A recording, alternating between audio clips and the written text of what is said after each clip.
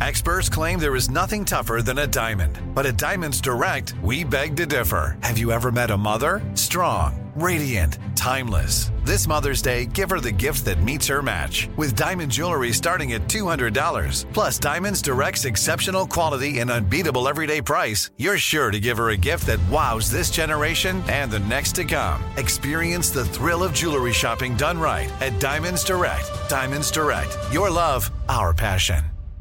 I'm Tracy from Stuff You Missed in History class. Are you a small business owner or even someone who dreams of entrepreneurship? Then check out Season 2 of Mind the Business, Small Business Success Stories from iHeart Podcasts and Intuit QuickBooks. Join hosts Austin Hankwitz and Janice Torres as they interview entrepreneurs sharing insights around starting and nurturing a small business. You won't want to miss these inspiring stories of entrepreneurship and discovering ways to business differently so you can too. Planning your next trip? Choice Hotels' family of 22 brands has over 7,400 locations and the perfect hotel for any traveler you want to be. Like a Cambria Hotel, serving up locally inspired craft cocktails for all my folks who maybe want to meet up and talk about Mad Royals. Check into a Radisson Hotel with flexible workspaces for you strivers who listen during business travel. Or a Comfort Hotel with free hot breakfast, family-friendly pools, and big spacious rooms for the parents who listen with their kids and need a little retreat. What are you waiting for? Join Choice Privileges and start earning points toward your next stay. Find a stay for any you when you book direct at choicehotels.com, where travels come true. What does every grocery store aisle now have in common? Products that come in paper packaging. And not just the obvious ones like cereal boxes and juice cartons. From beauty products to boxed water, there are more opportunities to go papertarian than ever before. So why should you? Because paper comes from a renewable resource and can be recycled up to 7 times. Simply put, it's the smart choice for the environment. And it turns out the easiest choice for you. Learn more at howlifeunfolds.com/papertarian. Welcome to Stuff You Missed in History class from HowStuffWorks.com.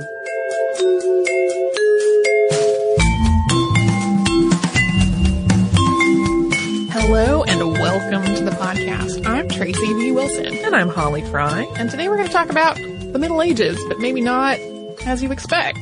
Yeah, I think most people think of the Middle Ages and they get a very kind of European view. Yes. Their mind conjures those images. Well, especially since I've been looking at sort of the numbers of where our listeners are. Overwhelmingly United States. And then if you add in like the UK, Australia, and Canada, that's like 96% of the listeners. Uh-huh. And I would imagine that giant chunk of listeners has probably mostly heard about the Middle Ages in the context of Europe. Yeah. Which did give us some pretty cool things. Like the Book of Kells and the Bayeux Tapestry, both of which have episodes in the archive. Also, Courtly Love, Beowulf, Canterbury Tales, Song of Roland, lots of interesting and cool literature and art and architecture. But really, other than that, the Middle Ages have this reputation for being this depressed, war-torn, disease-ridden, generally filthy part of history that borrowed most of its advancements from other cultures. And then on top of that, there were the Crusades and the Black Death. So while interesting things happened, very few people, if they could time travel, would be like, Middle Ages are where it's at for me. Totally going there. But, so number one, that perception is not really true of the entirety of the Middle Ages. And number two, that really was the situation in Europe. The same period of time was really different for other parts of the world. And today we're going to talk about the Heian period in Japan, which spanned from 794 to 1185. So kind of a chunk right in the middle of the Middle Ages. The Heian period started when Japan moved its capital from Nara, which is the nation's first permanent capital, to Heian-kyo, which later became Kyoto. During this period, China had a really heavy influence on Japanese culture, and we have a really good idea of what that culture was like, especially within the context of the imperial court, thanks to a woman known as Sei Shonagon. And she served as a lady-in-waiting to the empress's court and kept a book of observations and lists and other assorted snippets that were about her time there. That's what we're going to talk about today. So people who keep asking for more royalty, Here you go. We have some more royalty, but maybe not the royalty that you were expecting. Well, but we've also gotten requests for non-European royalty. So Indeed. We're covering it. Yes.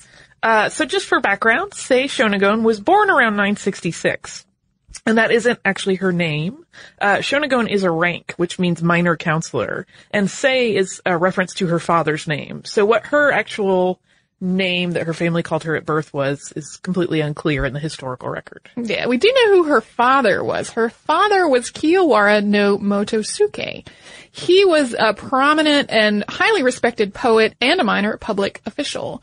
We're not totally sure who her mother was, though. One contemporaneous source suggests it was a woman named Hagaki, who was a poet and possibly also a prostitute. But in spite of having one or possibly two poet parents, Shonagon didn't really have a reputation for being a good poet herself, and she insisted herself that she was terrible at poetry. Another prominent writer at the time, Murasaki Shikibu, author of The Tale of Genji, which most people have heard of, seems not to have liked her, writing in her own diary that Shonagon was gifted but presumptuous, and was basically a frivolous woman who liked to put on airs. As a side note, Murasaki Shikibu also served in the court of Empress Shoshi, who was Empress Teishi's rival, and that's a whole story that we're going to get into, and you're going to get the backstory on that bit of drama coming up. Yes. Because there is a lot of dramatic conflict in this story. In 993, Shonagon went to serve in the court of Empress Teishi, who we just mentioned. She was also known as Empress Sadako. Some accounts say that Shonagon had been married and divorced before entering service, and that her only other two options at that point were either to join a Buddhist convent or to remarry. We don't really know if that's completely accurate, but regardless of the reason, she wound up serving in court for about 10 years, and she documented a lot of that time in her pillow book. And in Japanese, this book, pillow book, is known as Makura no Soshi, or Random Pillow Notes, and Shonagon started writing hers towards the end of her time at court. There's a story to how this actually happened. Paper was, at that time, really expensive. Shonagon wrote that the minister of the center, whose name was Korichika, who was also Teishi's brother, brought the empress a gift of paper and asked her what book she would like to have copied onto it. Shonagon said that they should make it a pillow, and there's all kinds of academic discussion about what she actually meant by that, whether it was a joke or a pun, or whether it referred to pillow books that people kept as a matter of course, or whether it referred to the hard pillows that people in Japan were using at that time. But regardless, Teishi gave Shonagon the paper, and Shonagon wrote whatever she wanted to on it. And there's been a fair amount of debate about whether Shonagon ever intended for her work to be read by other people, or if it was just for her. Given how expensive paper was, and that this paper was actually given to the Empress to provide her with a book for her own library, there is, a logical conclusion that what Shonagon wrote was always supposed to be public. The writing itself also has a tone that kind of hints that there was a reader in mind. It wasn't just personal inward reflections in diary form like people would normally write if they thought no one was going to look at it. Right. But at the same time, Shonagon also wrote about being extremely embarrassing when somebody took the book and then passed it around at court. In the section called It Is Getting So Dark, which is how the edition that I have of it concludes, she also says that she regrets that the book ever came to light. The end product of this gift of paper and Shonagon's writing is a collection of observations, poems, lists, and other really interesting snippets of life at court. It's part diary, it's part commonplace book, to some degree it's an essay collection, and 164 of the things in the book are just lists of hateful things, depressing things, things that make one's heart beat faster, regrettable things. And some of these lists are really just uncannily evocative. Yeah. Today, how all of these different things are arranged in the edition that you read really varies wildly depending on the translation and how it's been edited. We don't really know how they were originally presented because all of the surviving editions of this book are copies from at least 500 years after Shonagon's death. So you can get a really different experience depending on how the person doing the editing has arranged all these different bits. And in spite of, these outstanding questions of how it originally was arranged and ordered, the book has survived in one form or another for more than 1,000 years. And today it's considered both a work of art and a historical document. Yeah. One of the first episodes that Holly and I worked on together was on Marjorie Kemp. and her autobiography, which gave a lot of insight into middle-class life in medieval England. And similarly, Shonagon's Pillow Book has become a primary source of information about court life in Heian, Japan. Her book, as we said before, covers about 10 years that she spent in service there. So, the basics on the environment of the book. The Empress and her ladies-in-waiting spent a lot of their time in a salon behind screens, curtains, grates, and wall hangings that were all meant to keep men and strangers from seeing them. So they spent a lot of time within the confines of these portable curtains that kept them from view. And they wore layers of dresses and robes with skirts and pants underneath. Yeah. I think if you look at historical pictures, sometimes you'll see the many, many robes, one on top of each other. And to me, I always think, ooh, that looks beautiful, while other people go, I could never live in that. Yeah. Well, it was also a progression of fashion. Like, it had sort of started as a dress with comfy pants under, and then gradually the fashion trended toward more and more layers, and because you had to show more and more beautiful and expensive and luxurious fabric. Yes, that was the whole point. Yeah, I get so excited. Yeah, there are several things in this book that are totally up Holly's alley. In addition to the pretty fabric, there's stuff about sewing and cats. Yes. Unsurprisingly, there's also a big focus on manners and etiquette and gossip. And on that last point, Shonagon's opinion was that people should not be angry when they are gossiped about, because they also gossip about other people. So basically, don't dish it out if you cannot take it.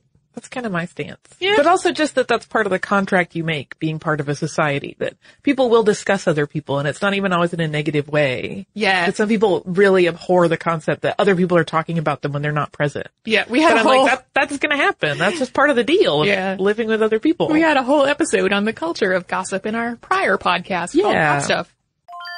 I'm Tracy V. Wilson from Stuff You Missed in History Class. Did you know small businesses make up 99.9% of all businesses in the United States? The world is powered by entrepreneurs, and if you're a small business owner or even someone dreaming of starting your own business, then you'll want to check out Season 2 of Mind the Business, Small Business Success Stories from Ruby Studio, from iHeartMedia, and Intuit QuickBooks. And every episode, hosts Austin Hankwitz and Janice Torres talk to entrepreneurs about how they've grown from the lessons of launching and nurturing a small business, and how they have found success being their own boss. From the excitement of first starting out to finding the right tools and resources to process invoices and payments like QuickBooks Money, you won't want to miss these inspiring stories of entrepreneurship and discovering ways to business differently so you can too. And if you're a small business owner or even someone dreaming of starting your own business, then you'll want to check out Season 2 of Mind the Business, Small Business Success Stories from Ruby Studio, from iHeartMedia, and Intuit QuickBooks. Planning your next trip? Choice Hotels has a stay for any traveler you want to be, with 22 brands and over 7,400 locations. Whether you're a business traveler, a family road tripper, someone who wants to seek out history and maybe make your own, or just planning a quick getaway, Choice Hotels has a stay for any you. Like a Cambria Hotel, where you can be a cocktail connoisseur and sip locally inspired craft beverages at downtown locations in the center of it all. This is a fun way to visit cities with a lot of history and a lot of fun in mind. Or a Radisson Hotel for all our productivity powerhouses out there. With flexible workspaces and on-site restaurants, you'll get the most out of your work trip. You'll get the coffee, the Wi-Fi, and the work done. And we can't forget about Comfort Hotels. Imagine you're a family road tripper, waking up in your big spacious room and then heading down to a free hot breakfast for the entire family, including waffles. So you'll be well fed and ready for the day's adventure, even if that's just relaxing. After that, you're spending all afternoon relaxing by the pool. You deserve it. What are you waiting for? Join Choice Privileges and start earning points toward your next stay. Find a stay for any you. Book directly at choicehotels.com, where travels come true.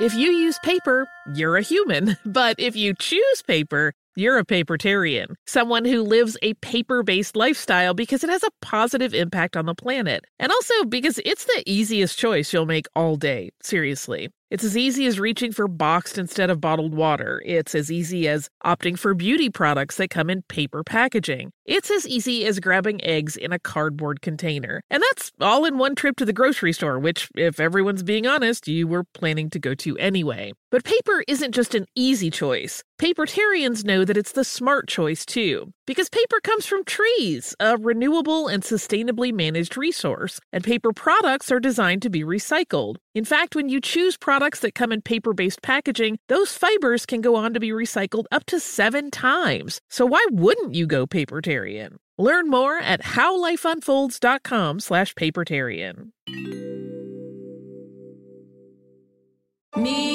Focus Features presents Back to Black. I want people to hear my voice and just forget their troubles. Experience the music and her story. Know this, I ain't no Spice Girl. Like never before. That's my daughter. That's my Amy. On the big screen. I want to be remembered for just being me. Amy Winehouse, Back to Black, directed by Sam Taylor Johnson. Rated R, under 17, not a minute without parent. Only in theaters May 17th.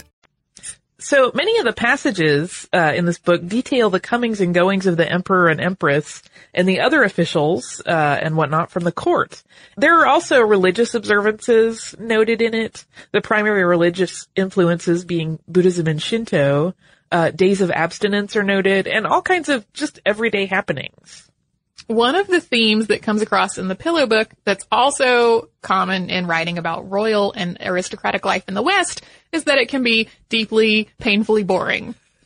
There's a lot of coming up with something to do just to have something to do. And ladies would sometimes do things like go on religious pilgrimage more for the sake of having an outing than for their own spiritual development.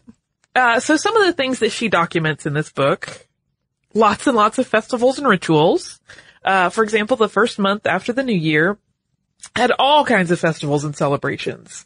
One of these was the Festival of Blue Horses, which was a tradition that they borrowed from China. And that is a parade of 21 horses for the emperor, which sounds sort of beautiful.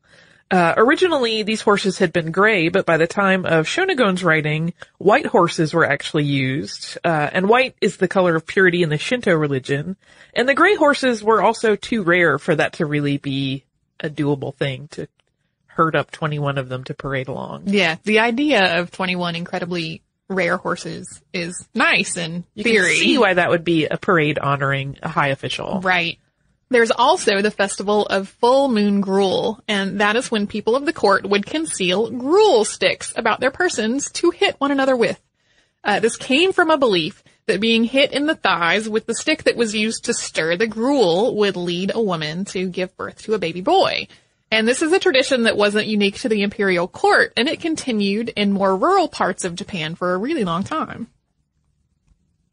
I'm just processing the whack-a-mole element of, like, determining your baby's sex. Well, and also the part of that you're concealing a stick in your sleeve or whatever so that you can whack people with it.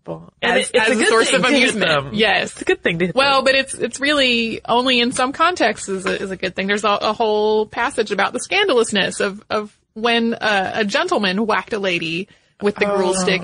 That was not okay. It's like Baby Predictor Fight Club. Yes. Also noted in this book are hookups. Speaking of where babies come from, there were many, many hookups. There is a passage which is entitled, "It is so stiflingly hot," and it starts out being about how hot it is, which prompts everyone to leave their blinds and sliding doors open, and then it quickly shifts to talking about a number of lovers sneaking away in the morning in full view of everybody, thanks to the heat causing all of those doors to be open. Yeah. That's not the only place that comes up in the book. From her list of depressing things, one of the items is, it is quite late at night, and a woman has been expecting a visitor. Hearing finally a stealthy tapping, she sends her maid to open the gate and lies waiting excitedly. But the name announced by the maid is that of someone with whom she has absolutely no connection. Of all the depressing things, this is by far the worst. And from her list of hateful things, an admirer has come on a clandestine visit, but a dog catches sight of him and starts barking. One feels like killing the beast. Really, a lot of the hateful things are about male visitors making noise or otherwise drawing attention to themselves or acting in a way that was coarse or unseemly. None of this is really surprising, considering that a lot of the interior walls in the palaces were basically paper partitions and bamboo screens. So while all of these hookups were happening and everyone knew that they were happening, they were also meant to be happening discreetly, making the need for silence and discretion very important. So if you were a guy and you rattled the screen on your way out, people would be angry. You were an with you. oaf. Yes. Yeah. Overall, the lists of depressing and hateful things are quite long, but big chunks of them are kind of mundane and a little bit petulant. And they sum out to, Tracy describes it as, they are out of salted caramel at Starbucks and today is the worst day ever. Like, they're really just complaints about pretty mundane happenings. Yeah. One of the hateful things is one is just about to be told some interesting piece of news when a baby starts crying. They're kind of ridiculous and awesome and also ridiculous. Petulant. But there are also other much less awful, things in them. One of the depressing things is a lying in room when the baby has died. So obviously that has a much greater emotional depth than just complaining about things like noise. Another is a lengthier description of someone who has gathered his family to wait with him on the day when the official appointments are made. But he does not get one, and they all gradually leave in ones and twos until he's all alone. So they were expecting good news and did not get it. Yeah, there are things on the lists that are legitimately bad and not just kind of whining bad. The unsuitable things list, though, is particularly revealing of aristocratic attitudes about the lower classes. One of the unsuitable things is snow on the houses of common people. This is especially regrettable when moonlight shines down on it. And this is because those common people, in air quotes, could not fully appreciate how lovely all of that was, and so therefore the moon shining on the snow was wasted beauty. Which is an offensive idea. It is. Well, it also sort of auto-discredits the writer. Like to say that it was wasted because she's enjoying it, you know. But it's on a poor person's house, Holly. It's still pretty. There's also love mentioned in this book. In Things That Cannot Be Compared, it goes from the relatively prosaic summer and winter, night and day, rain and sunshine to when one has stopped loving somebody, one feels that he has become someone else, even though he is still the same person. The book also shows a lot of communicating with people through poetry. In many situations, direct communication was socially unacceptable, but exchanging poems was totally allowed. So people would veil what they wanted to say in poetry and send their thoughts that way. One of the lists in the book is also just a list of poetic subjects. Also, games and other amusements are mentioned, like backgammon or the Chinese board game Go, or building a giant mountain of snow as high as they possibly could in winter. So kind of joyous, fun activities. There are also many, many descriptions of plants and flowers. So what's in bloom, what's growing, what the foliage looks like. Similarly, there are descriptions of beautiful fabrics, art, and clothing. There's really a huge focus on what is beautiful and what brings Shonagon delight. And a lot of these descriptions tie in closely, of course, to Japanese aesthetics. There's aware, which is a sort of pathos or emotional response that comes from fading beauty, like scattering cherry blossoms or the fading noise of a bell, and things of that nature. And there's also okashi, which relates to a more fleeting delight or pleasure. And the Pillow Book overall is more about okashi than aware. Yeah. If we mentioned the Tale of Genji earlier, that one is more about the sad part, especially by the end. Yeah.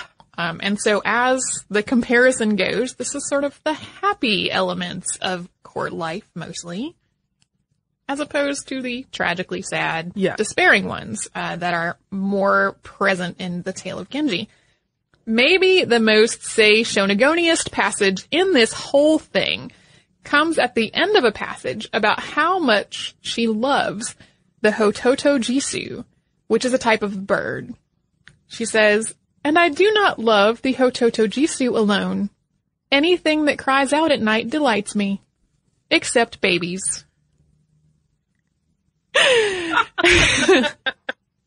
We have both the things that delight her and the fact that she could be kind of petty in the things that annoyed her. She seemed to not be big on the babies. Nope. And before we talk about the sort of circumstances that led to the end of this court life for Shonagon, let's take a minute and talk about our sponsor. I'm Tracy V. Wilson from Stuff You Missed in History Class. Did you know small businesses make up 99.9% of all businesses in the United States? The world is powered by entrepreneurs, and if you're a small business owner or even someone dreaming of starting your own business, then you'll want to check out Season 2 of Mind the Business, Small Business Success Stories from Ruby Studio, from iHeartMedia, and Intuit QuickBooks. And every episode, hosts Austin Hankwitz and Janice Torres talk to entrepreneurs about how they've grown from the lessons of launching and nurturing a small business and how they have found success being their own boss. From the excitement of first starting out to finding the right tools and resources to process invoices and payments like QuickBooks Money, you won't want to miss these inspiring stories of entrepreneurship and discovering ways to business differently so you can too. And if you're a small business owner or even someone dreaming of starting your own business, then you'll want to check out Season 2 of Mind the Business, Small Business Success Stories from Ruby Studio, from iHeartMedia, and Intuit QuickBooks. Planning your next trip? Choice Hotels has a stay for any traveler you want to be, with 22 brands and over 7,400 locations. Whether you're a business traveler, a family road tripper, someone who wants to seek out history and maybe make your own, or just planning a quick getaway, Choice Hotels has a stay for any you. Like a Cambria Hotel, where you can be a cocktail connoisseur and sip locally inspired craft beverages at downtown locations in the center of it all. This is a fun way to visit cities with a lot of history and a lot of fun in mind. Or a Radisson Hotel for all our productivity powerhouses out there. With flexible workspaces and on-site restaurants, you'll get the most out of your work trip. You'll get the coffee, the Wi-Fi, and the work done. And we can't forget about Comfort Hotels. Imagine you're a family road tripper, waking up in your big spacious room and then heading down to a free hot breakfast for the entire family, including waffles. So you'll be well fed and ready for the day's adventure, even if that's just relaxing. After that, you're spending all afternoon relaxing by the pool. You deserve it. What are you waiting for? Join Choice Privileges and start earning points toward your next stay. Find a stay for any you. Book directly at choicehotels.com, where travels come true.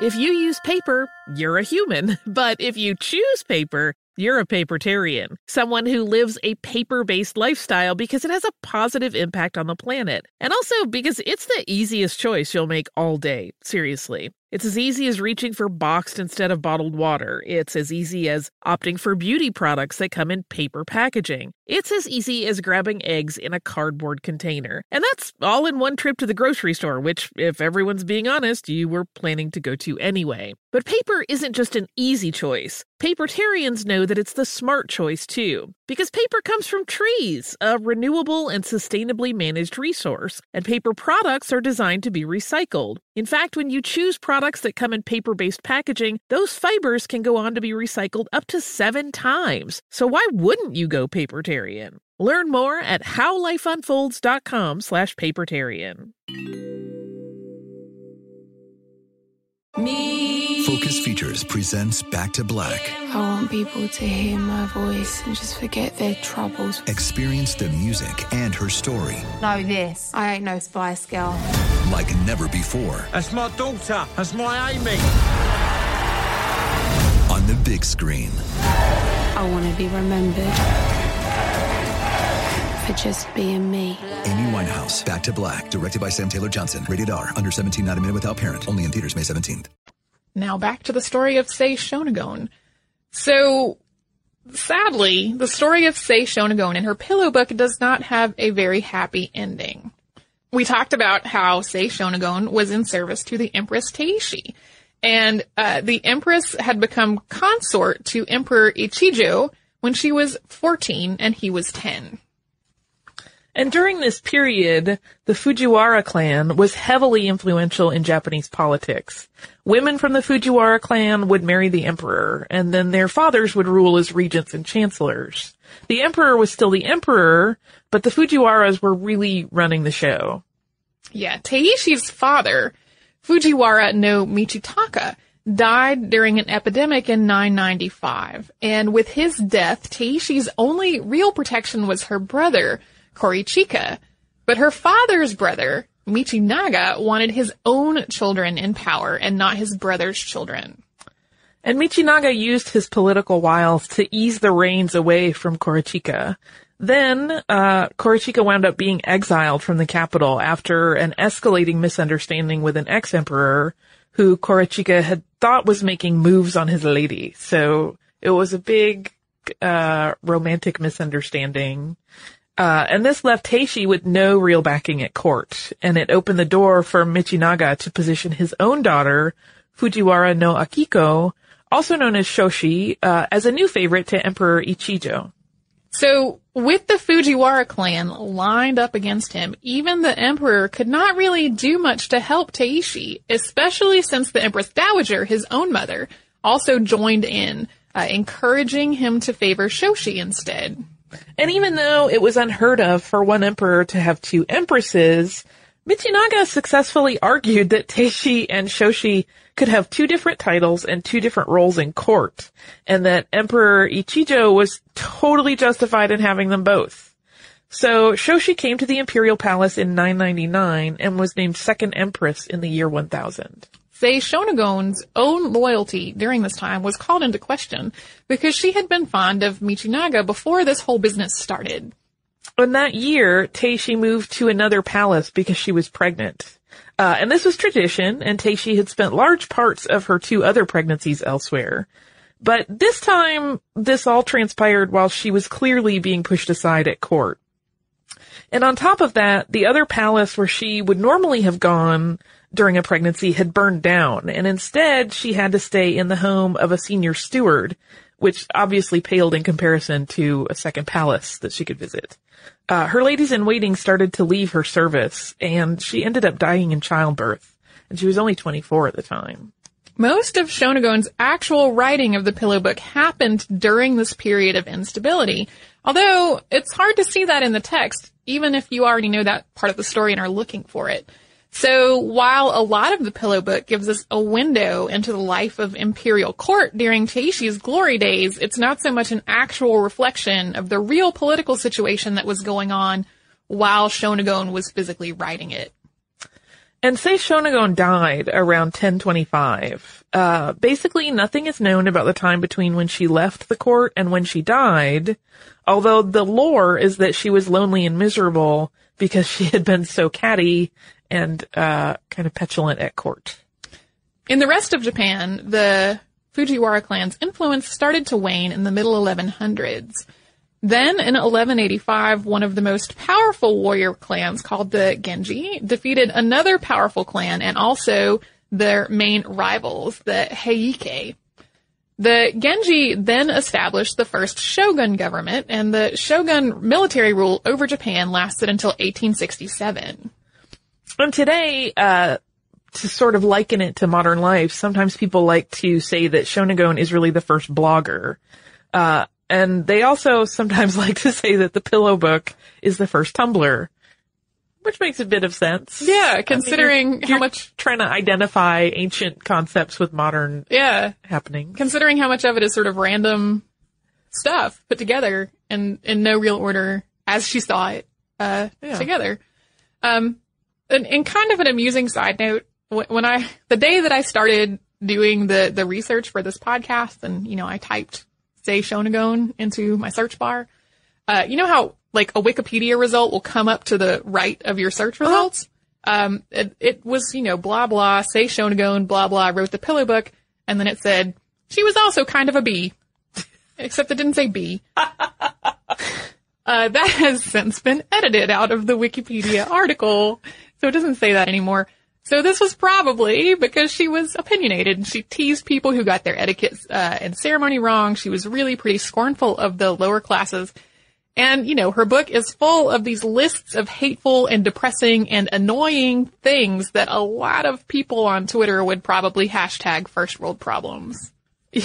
Yeah, definitely speaking from a position of privilege. Yeah. And being annoyed by things that are really not real issues. I had forgotten how really a lot of the things that are in her list delight me. Like, it had been 15 or so years since I read the whole book, and when I reread it, I had forgotten how many of the lists of things are extremely funny to me.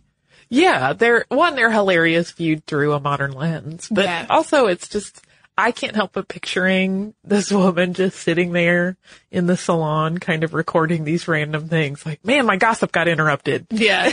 And it becomes very, very witty in its own way. And one of the translations about the, you're getting ready to hear something interesting and then a baby starts crying. Mm-hmm. One of the other translations of it is that specifically you were talking to the mother of the baby and she is about to tell you something interesting and her baby starts crying, which is even more like pointed in the whole hatred of babies. Aww. If you are interested in reading this book, I highly recommend, unless you are already really well steeped in Japanese culture and particularly Japanese culture during this period, I recommend getting one that has roughly as many notes as the book is long. Yeah.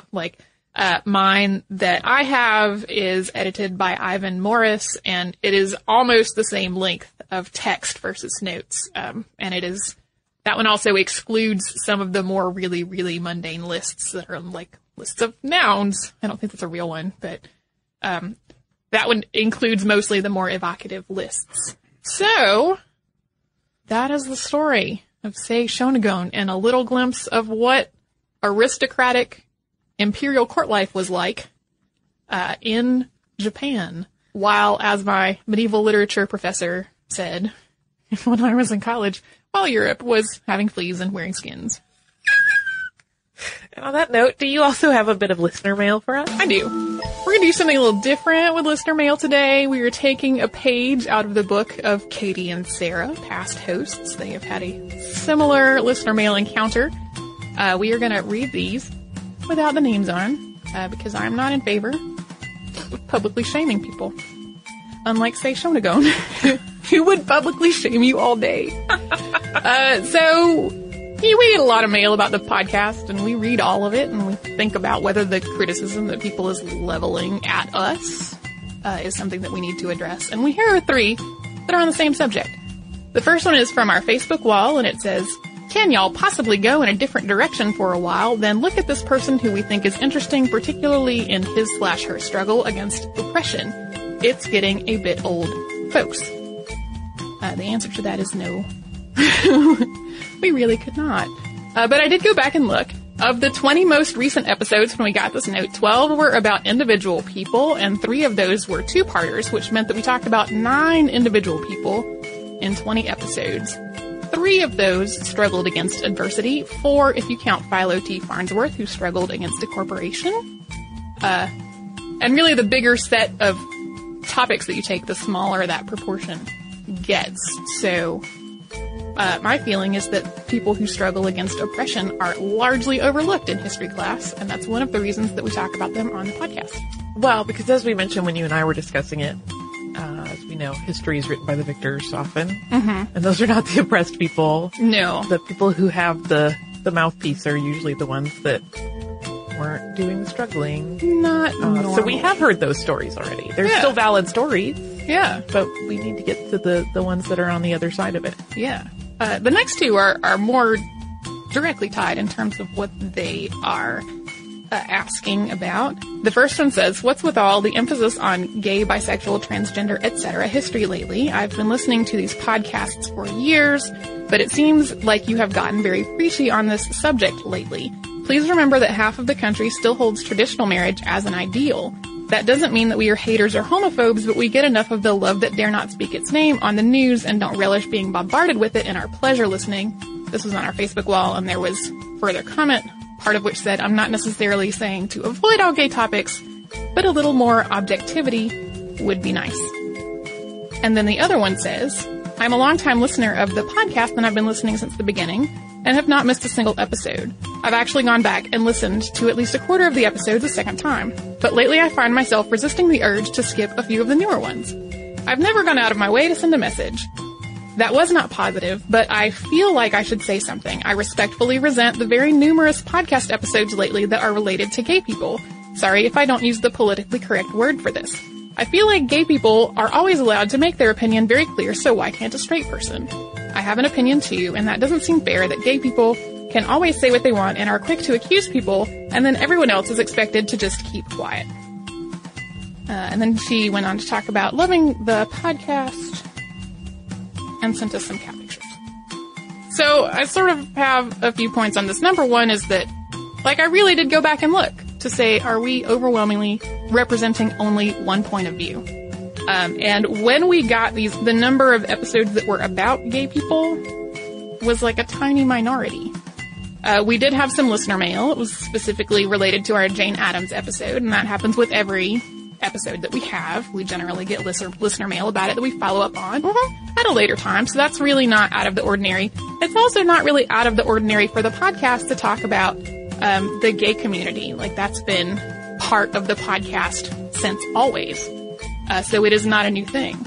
Talking about gay people, the gay community, and other marginalized groups is really not a new thing for the podcast, like I just said. Neither is doing episodes that are about people, although I understand if you prefer to hear about historical events rather than individual people, that could become tiresome. It's kind of a matter of taste. But I kind of want to just put this out there. Number one is, you can say anything you want. That's allowed. Yeah. But speech has consequences. Yeah. So if we say things that are offensive to other people, people will call us on that. And that's the consequence of the speech that we have made. If someone else says something that someone else finds offensive, that's the same rule. We also talk about a lot of different subjects on this podcast. We talk about gay people and straight people. We talk about religious people and atheists. We talk about married people and divorced people. We talk about capitalists who literally bought up tuberculosis sanatoriums and tore them down so that people with tuberculosis could not go there. And impoverished people who died because of their own government's inaction. We also talk about people who were celibate for religious and spiritual reasons and people who had non-monogamous relationships. We've talked about everyone from social workers to teachers and people who made atomic bombs. Frankly, when I am coming up with a new topic for the podcast, usually the first question that I ask myself is, what have we not talked about lately? Yeah. And I try to start there. I do the same thing. And that is how we are trying to be objective.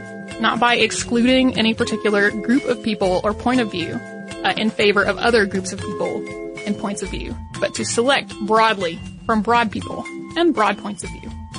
And broad people and places and times and all of that.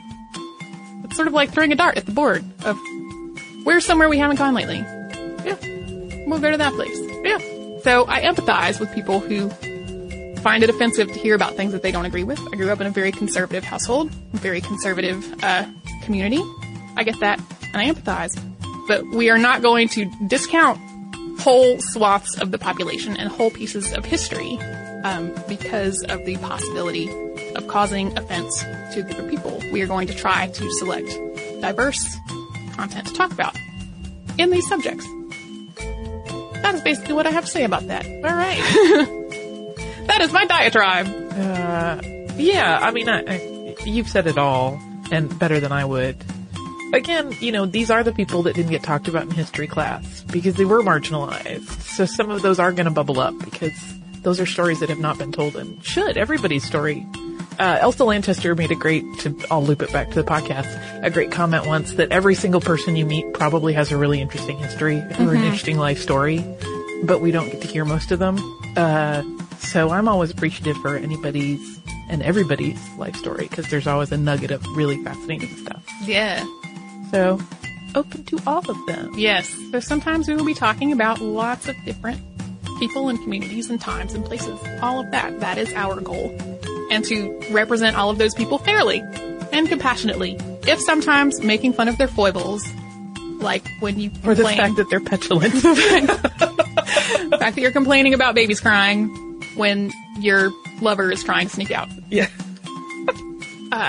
Okay, so if you would like to write to us about this or any other topic, or tell us we are awful for what we just said, we are on Facebook at facebook.com/historyclassstuff and on Twitter at Missed in History. Our Tumblr is missedinhistory.tumblr.com, and we are also on Pinterest. Our email address is historypodcast@discovery.com. If you would like to learn more about another element of Japanese culture, and one that was really getting its start during the time period we talked about, you can come to our website and search the word geisha, and you will find how geisha work. You can learn all that and a whole lot more at our website, which is howstuffworks.com. For more on this and thousands of other topics, visit howstuffworks.com.